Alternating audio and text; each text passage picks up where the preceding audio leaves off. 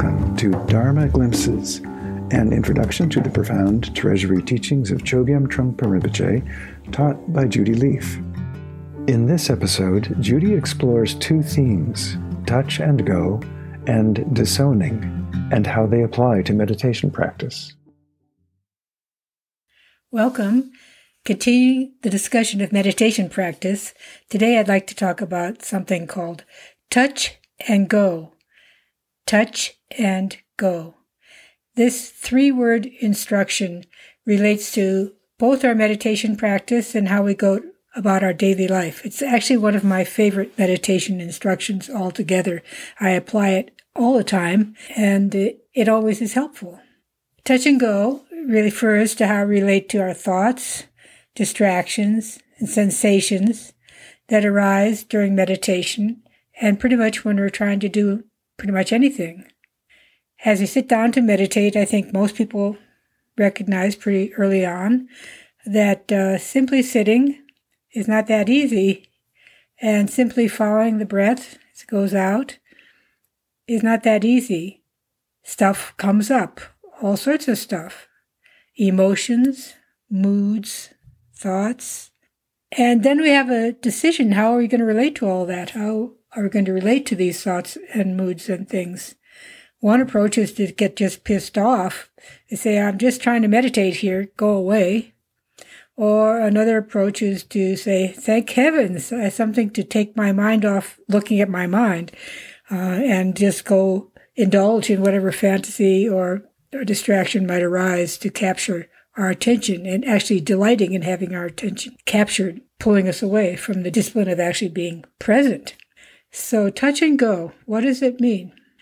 Touch means that we actually don't consider distractions, thoughts, emotional upheavals, whatever arises, as our enemies or something to be gotten rid of, but we actually let them present themselves and tell us what they have to say. Let them speak. So thoughts arise, take an interest, actually touch on it.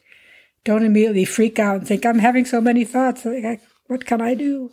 No, notice the thoughts, touch on them, and then the go part is then, okay, then let it go.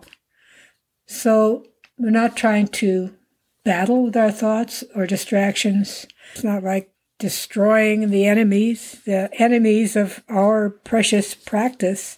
No, they're a part of the practice. We're utilizing them, actually, where it's almost like a jiu-jitsu. We're using them to bring us back to the practice. The point where we notice a distraction is a very powerful point in meditation practice. We see, and the moment we see, by seeing, we're brought back. So kind of utilizing things we might otherwise consider to be enemies or friends for that matter. Or another way of looking at touch and go is it's kind of a middle way between avoiding experience and getting seduced by whatever arises. So our mind just is pulled this way and that way, or we just prefer not to look at all, avoid. And through life, that is a pattern that comes up as well. Sometimes we're just drawn along, captures our attention moment to moment, with no kind of ground or strength, or we just kind of plow ahead and we don't really notice, we don't really let our experience have any teaching or power for us. There's a kind of an example that I like in one of Trungpa Rinpoche's teachings of this touch and go quality. And he gave an example of, you say you're chopping wood and you have a big wood pile and you have to go through it. And you're right in the middle of it, and a neighbor stops by to say hello, maybe a chatty kind of neighbor. And then what do? Do you say, go away, I'm busy chopping wood here? Or do you say, welcome, hello, nice to see you. I can't stay long, but I appreciate your coming by, but I have to go back to finishing my chopping wood to finish this wood pile. So there's a sense of welcoming and a friendship almost. But then coming back, it's not just then just forgetting about the wood and just chatting with your neighbor for the rest of the day, but there's also bringing yourself back, but in a gentle way of bringing yourself back and acknowledging, welcoming, learning from distractions and what pulls you away. and what you're being pulled away from. And that's an interesting issue all to itself. So this practice of touch and go, is related to something that's sometimes referred to as disowning, that we're not owning our experiences, we're not own anything, we're not stuck with a solid views. We're disowning qualities that keep us stuck, whether our pattern is indulgence or whether our pattern is tightness, too tight or too loose. We're just immediately experiencing, as soon as we experience something in life or something in practice, we really experience it, and then that's it. Clean and neat, disowning.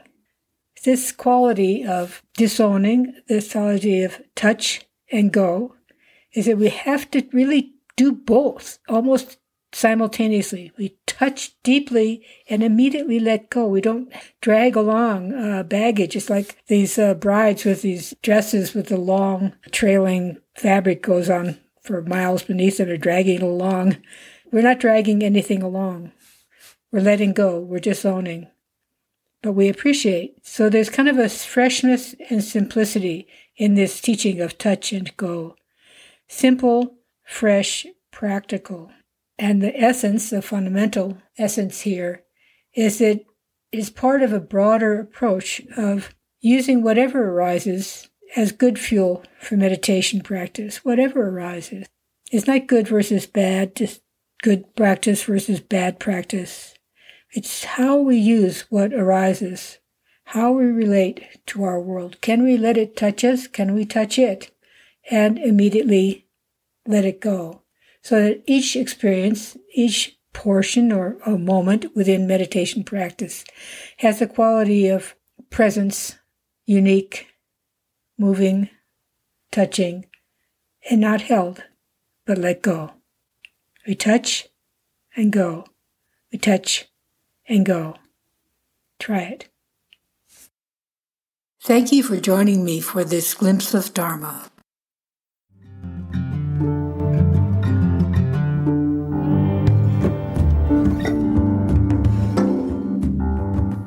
This podcast is made possible through the support of the Hemera Foundation. To learn more about Judy Leaf's teachings, publications, and retreats, or to contribute to the support of this podcast, please visit judyleaf.com.